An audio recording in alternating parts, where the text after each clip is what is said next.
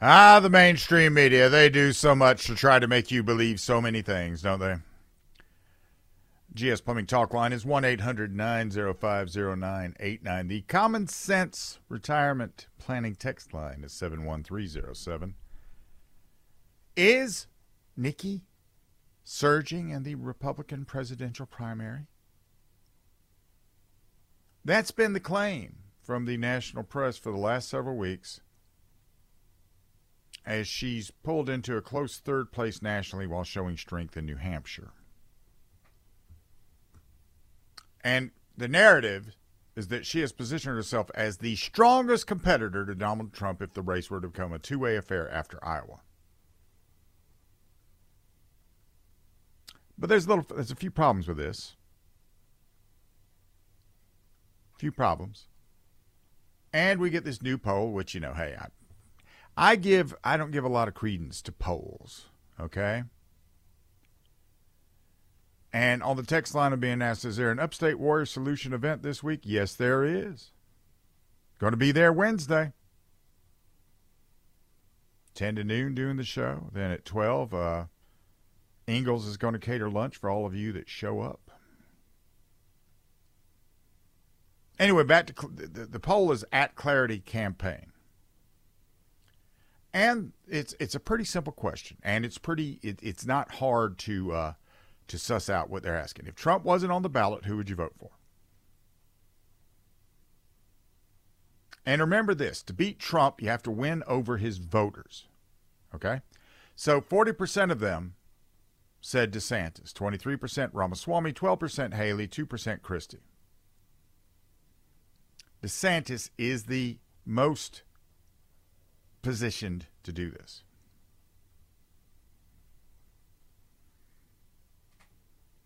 Now, it doesn't matter for Haley if she's doing a really good job consolidating the old guard wing of the Republican Party, if that wing is a small minority of the overall voter pool.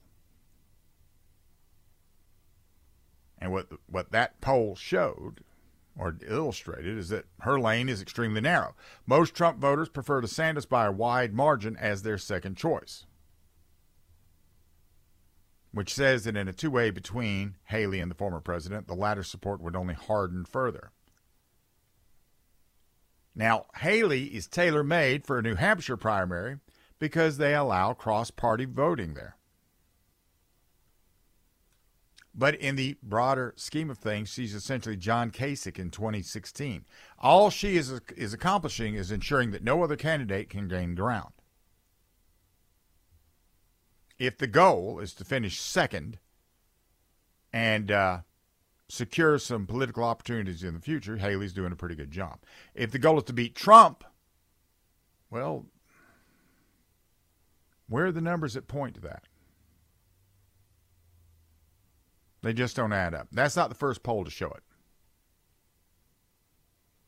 Another interesting aspect of this is, you know, everybody's been saying DeSantis has ruined his career by daring to run against Trump. Well, that's not backed by the numbers either. He's the second choice, clearly. And even Trump supporters overwhelmingly prefer him to any other candidate, which includes Vivek Ramaswamy.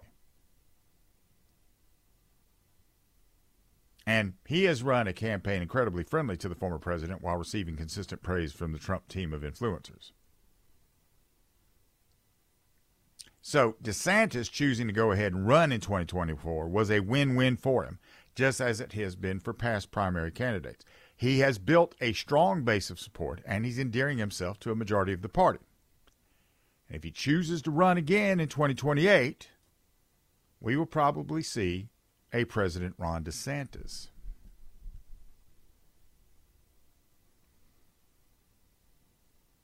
And all of the online trashing of DeSantis by Trump's campaign, that's been mostly hot air. Very few GOP voters have been buying into their pronouncements. And it's a reminder that assertions repeated ad nauseum by social media bot farms, they're not real life. Turning to Haley, the data we have says she has a hard ceiling that will leave her nowhere near securing the nomination. And fair or not, she's perceived as a 2004-esque candidate with very little connection to the modern GOP. And if Chris Christie drops out, that just might be enough to win New Hampshire, but it's unlikely to translate past that point.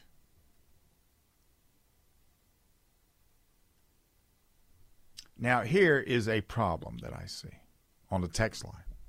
Okay? Bill, if Tricky Nikki gets the nomination, I'll vote for RFK Jr. I'll not tolerate Haley. So, what is it about RFK Jr. that, I mean, he's never been in politics, which, you know, it's the same thing as Trump. And he does come from a political family. Okay, I get that too. But I will publicly state this. Whoever is the Republican nominee, I will vote for. I will probably vote for my preferred one I won't probably. I will vote for my preferred one in the primary. And whoever wins the nomination will get my vote. Despite all of my misgivings about the Republican Party. Because to turn to the Democrats or to the third party means we turn to the Democrats. And if we're going to get serious about trying to do something about all of this nonsense that comes out of the world politic, we're going to have to get very, very active about it. And the only time we get, you know, this is the thing. When Trump won the election, I was only in the Second Amendment advocacy.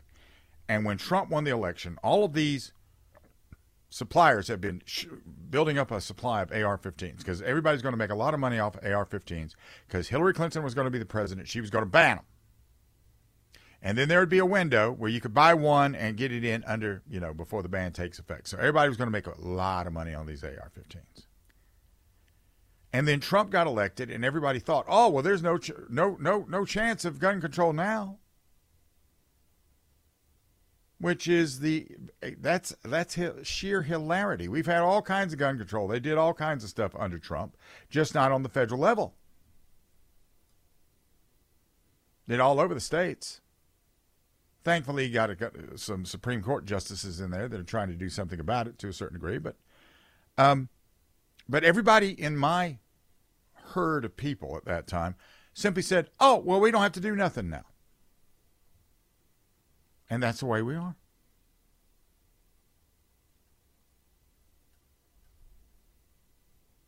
So, are we going to take this and learn from this?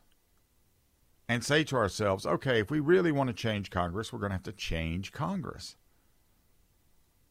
Because we had a president in office for 4 years, and Congress would not work with him for the most part. And it was a Republican Congress. So, of course, when that didn't work out, for whatever reason, we just said, well, you know, we're not going to go vote. So how about that? And then we got Biden.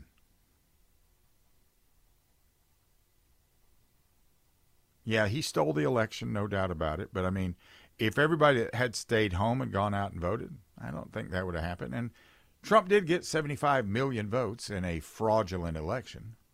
I'm not saying his votes were fraudulent. I'm saying that he went 11 million votes past his first vote total.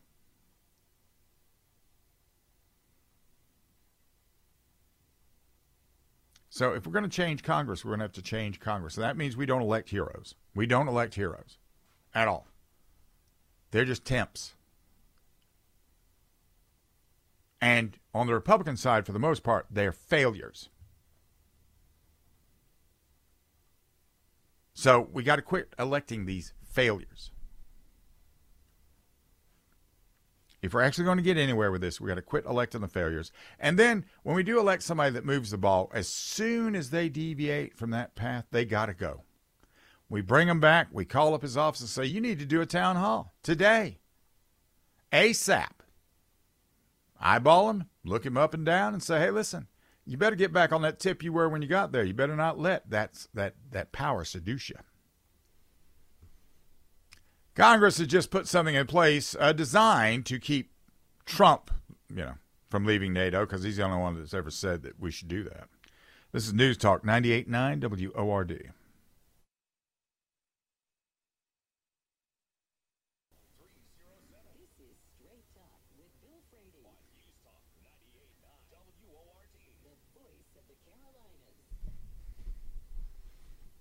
Ah, the text line. It's always great. I love the text line.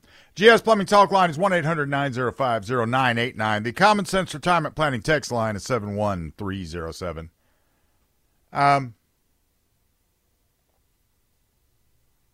Now, this is coming from Jim and Easley, and I've met Jim and Easley. Jim and Easley is a great guy. When you say military-grade ammo, he went to the gun show Sunday, which doesn't surprise me. Jim finds the best deals on ammo throughout the city, throughout the county. He said, one thing I noticed was a large amount of scary black guns being purchased and the amount of military-grade ammo being sold. Most everyone was leaving with something useful in an emergency.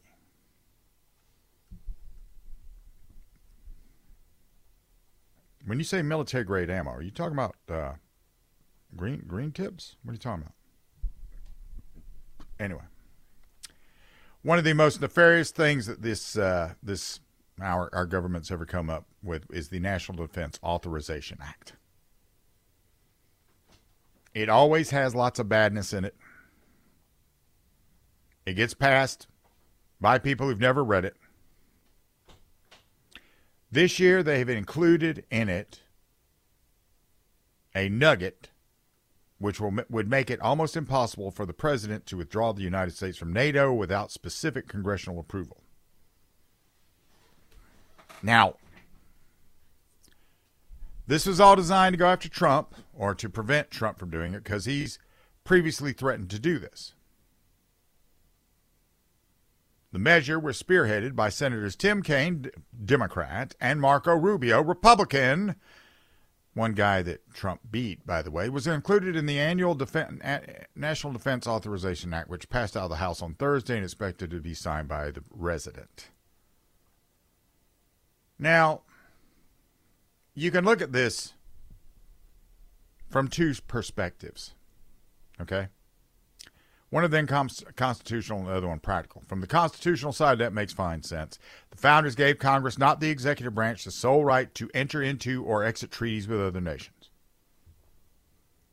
NATO is a definition of an organization founded in a treaty between multiple countries, which was originally intended to create a counterbalance against the Soviet Union, and still maintains that function today, laughably about Russia. Listen, Russia's not the big, bad, scary bear. But then again, neither was the Soviet Union. We all thought when I was stationed in Europe, our job was to hold for 72 hours. And then they would have done a return of forces to Germany, and we would have been in a full-on, not just the occupiers, but the people from the United States as well. And we all thought that in 72 hours they'd be partying in Paris. But no. That was never the case. Now, the original value of NATO, I saw that. And I saw the benefit of America's leadership role in it. But NATO has changed. The majority of European members have taken a globalist and socialist turn in recent decades. And adding Turkey to NATO's ranks has proven to be nothing short of a disaster in recent years. Turkey's out there pledging support for Hamas. Then there's the matter who actually pays the bills. Well, you pay the most of it. Look at the funding for the proxy war in Ukraine. Now, all of the NATO members have talked a good game in terms of supporting Ukraine against Russia, even though they still buy natural gas from Russia. But Europe contributes only a pittance compared to what we've been paying.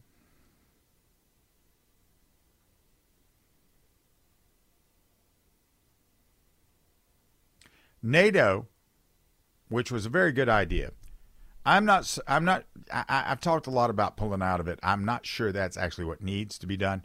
We need to have forward positions in certain places in the event that we have to go there to fight it. Because it's better to fight it over there than over here. But we need, just like the United Nations, we need to take a moment and rethink what we're doing.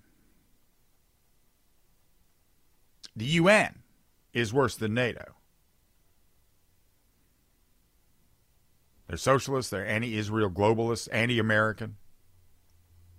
And yet both of them keep expecting you to keep footing the bill for virtually everything when they can't even manage, to do it themselves, and we can't manage our own budget at home. And we cannot allow globalist groups to set American policies, particularly on the domestic front. So was the inclusion of this in the NDAA a good idea? Well, it's not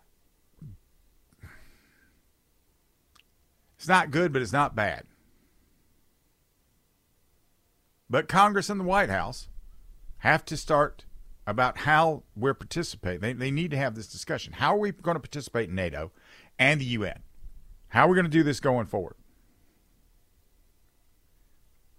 We need more America First policies. And that means that some of our international dealings may need to be tailored accordingly. We can no longer sit back and take on some of this nonsense.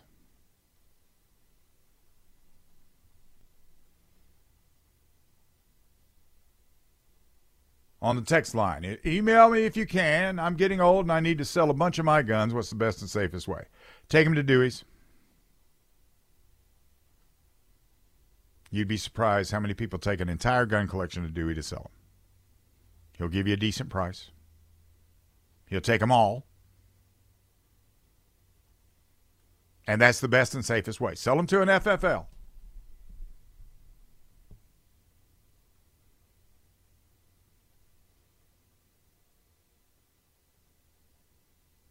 This is the Democrats. They have their own little problems right now on the text line. There's a bunch of people defecting from Biden. I don't blame them. Look at what you're selling, people. What do you expect? I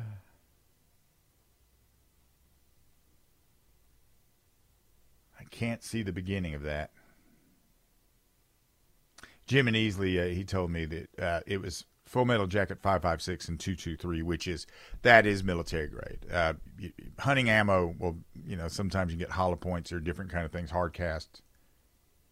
So not a lot of hunting ammo was being sold at the gun show.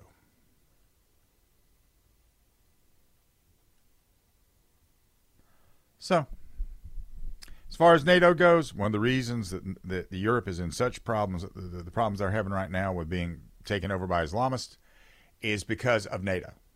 Because we spent so much of our budget on the NATO budget to where they didn't have to spend anything on the NATO budget.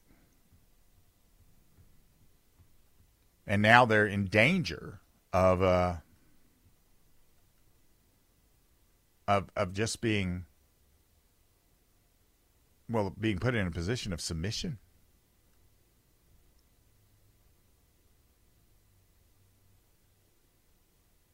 We didn't see that coming back in the 80s. I'll tell you that. We didn't see that coming. Coming up next, we're going to talk to Dr. Deborah Mandel. She's put out an article talking about how to reapproach an estranged family member, especially during the holidays. Because I'm sure that's happening in a lot of places. I know it's happening with me. So that's, I'll be the object of this lesson coming up. This is News Talk 98.9 WORD.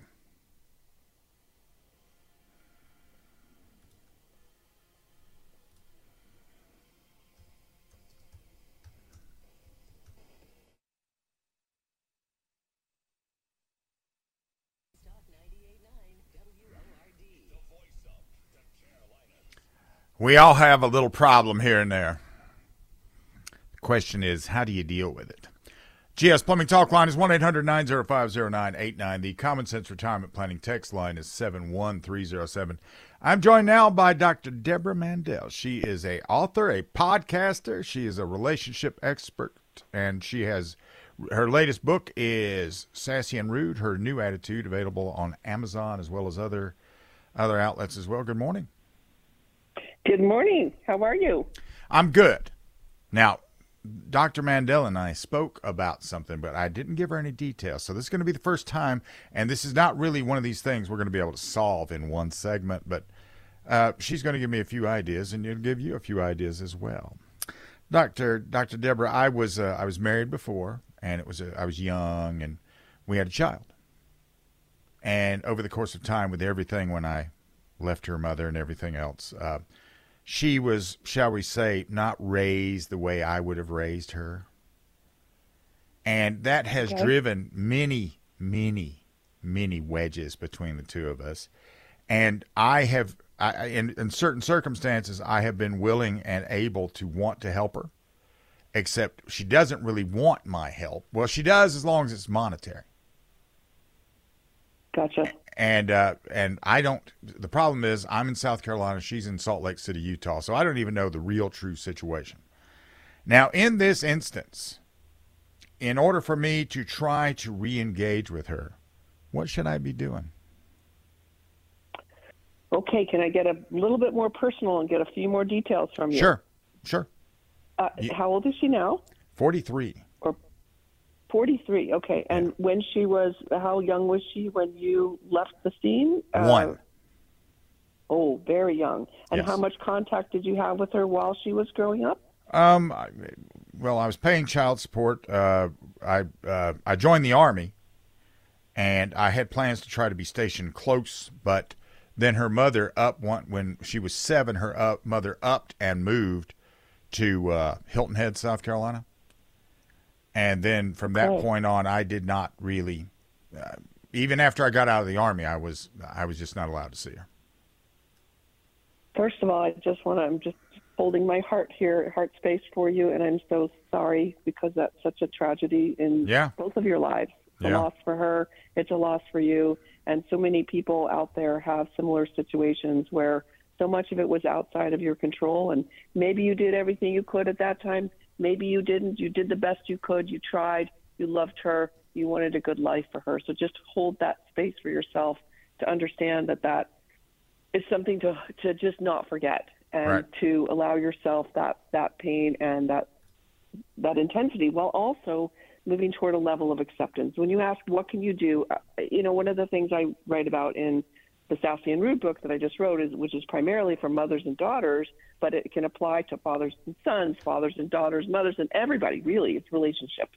Right. And the truth is, the best we can ever do in our lives is be accountable for our own self, our own actions, take responsibility, show appropriate remorse for the areas in which maybe you had shortcomings or failed her, and take that in without shame, without guilt, because you know that your intentions were good. But unfortunately, people don't always read our intentions. So you might actually start with a very heartfelt letter. Do you have direct access to her at this time, like via email or? Well, I can try to call her, but she will answer my calls sometimes. Okay, well then I don't even know her physical address though. Okay, then maybe you start with a text message that say, "Hey, it's Dad here. I know you probably don't perceive me much as a dad because I wasn't much in your life, but I have written this heartfelt letter that I really would love to send to you about my own experience and what I had wished for the two of us." And then see if she's receptive to that.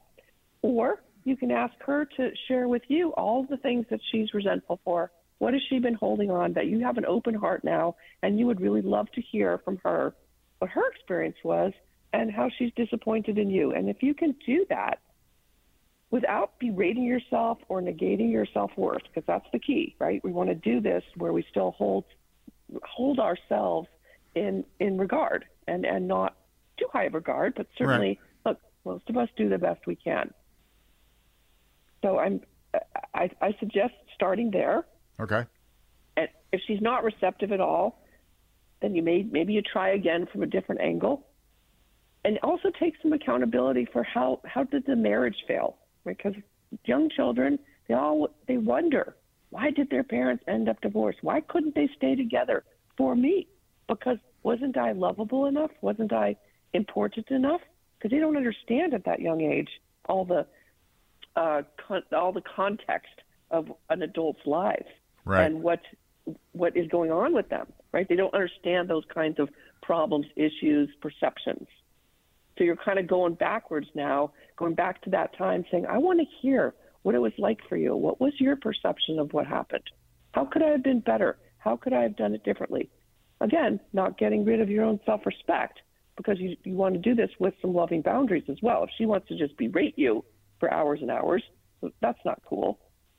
But she may need to air some of her grievances so that maybe there can be a path and a road to potential healing. One could only hope. One can hope. And again, hope is wonderful. It can also be our biggest thorn in our side when we hope for something we don't have control over. So be careful to just pay attention to that over which you have control and let go of that which you don't. You cannot control her. She's an adult woman now. Even when she was young, we really can't control our kids. We do the best that we can to kind of corral them in the direction that we hope they're willing to go. Right. But at a certain point, they become their own individual selves, and you just hope that they remember the good stuff that you taught them.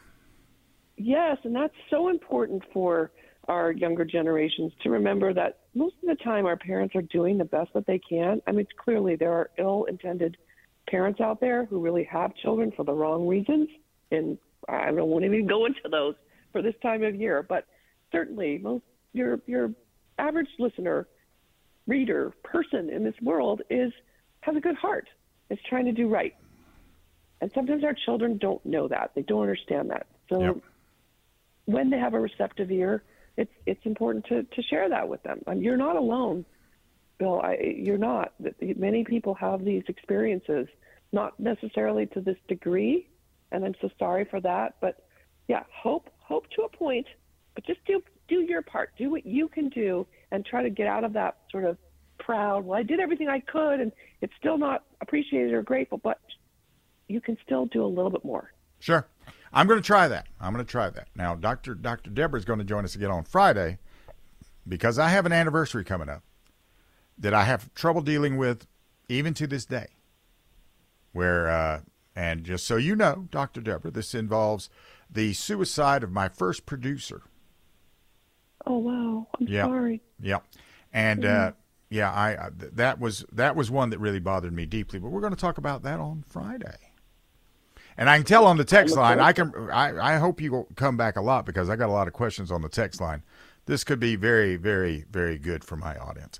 Thank you very much for joining us this morning. Dr. Deborah Mandel. New book is called, what is it called? Give me this. It is called... Sassy. I'll get you. I got it.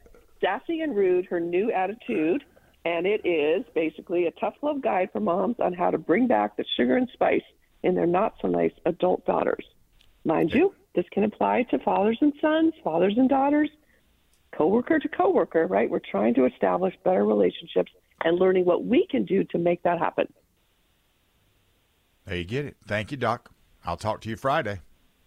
Okay, awesome. Have a good day. You as well. When we get back, old people are dangerous. This is News Talk 98.9 WORD.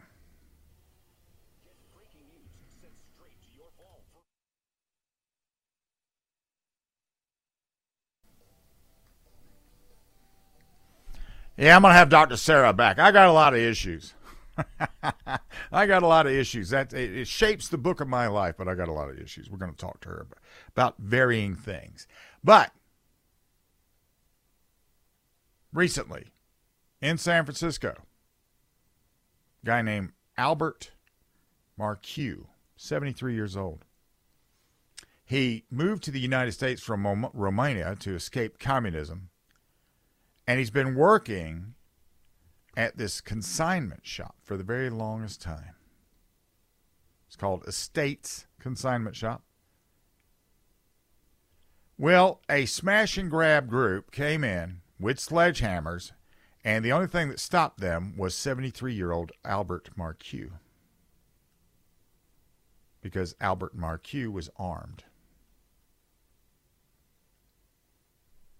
And he didn't shoot anybody. He merely presented the weapon. And when they saw the weapon, they did the very smart thing. It's the thing I would do. If you see a weapon, you should run away. And as they're coming in, they're coming straight at the counter he's standing at, and he's got his weapon out, and he puts his weapon on each and every one of them, and they run out in a very rapid fashion.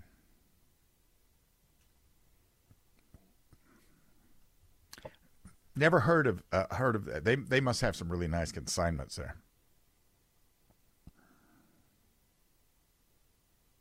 Now, this was a planned thing because the door stays locked. It's magnetically locked. So a woman was buzzed in, and she held the door open for them to come in.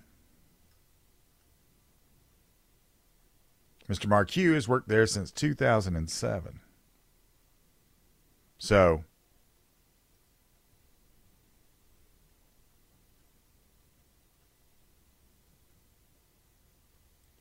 I have a few questions. First thing first, is he going to get in trouble? Because recently on the left coast, another legal gun owner stopped a crime and he got punished for it. But here's what I take away from this. Mr. Marqueux was very cool about this, cool under pressure. He put his weapon up, he got his sights on target, and then he held. He did not fire. He was not going. To do like I would do in the turkey pot pie scenario, for example. As soon as he let them register that he had a gun on them, and then as they didn't stop immediately because they were running headlong at the counter he was sitting at. But this is the value of the armed citizen.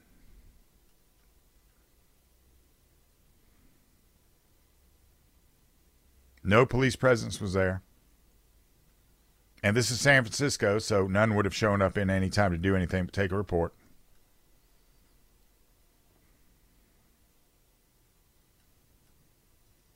The only thing that makes a fight equal between a 73-year-old man and a gang of punks is going to be a gun. Likewise, for a 105-pound woman trying to defend herself against a 200-pound would-be rapist.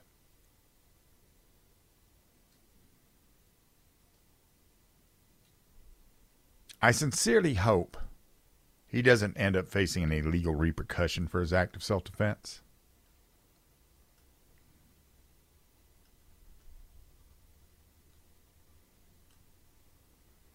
Let's go to the text line before we go. Apparently, listen, I make no pretense about my first marriage. My first marriage was a mistake. I was young. I mean, this is where I met Russ Castle. That was one good thing about it. But I was 18 years old. I didn't have any idea what I was going to be or what I was going to grow up to be, and I'm getting married. On the text line, Bill, there's a 50-50 shared parenting bill hitting the South Carolina House early this spring. Your platform and what you went through would be very welcomed by a bunch of people in this state in support of this. As you know, kids need to have both parents in their lives, but the South Carolina family, where's the rest of this court, has many other they do not see that. That's true. When I was going through all of this, because I didn't have a really good lawyer, I did not have I get her every other week. I didn't have her every other, So I was entitled to reasonable visitation as determined by the mother.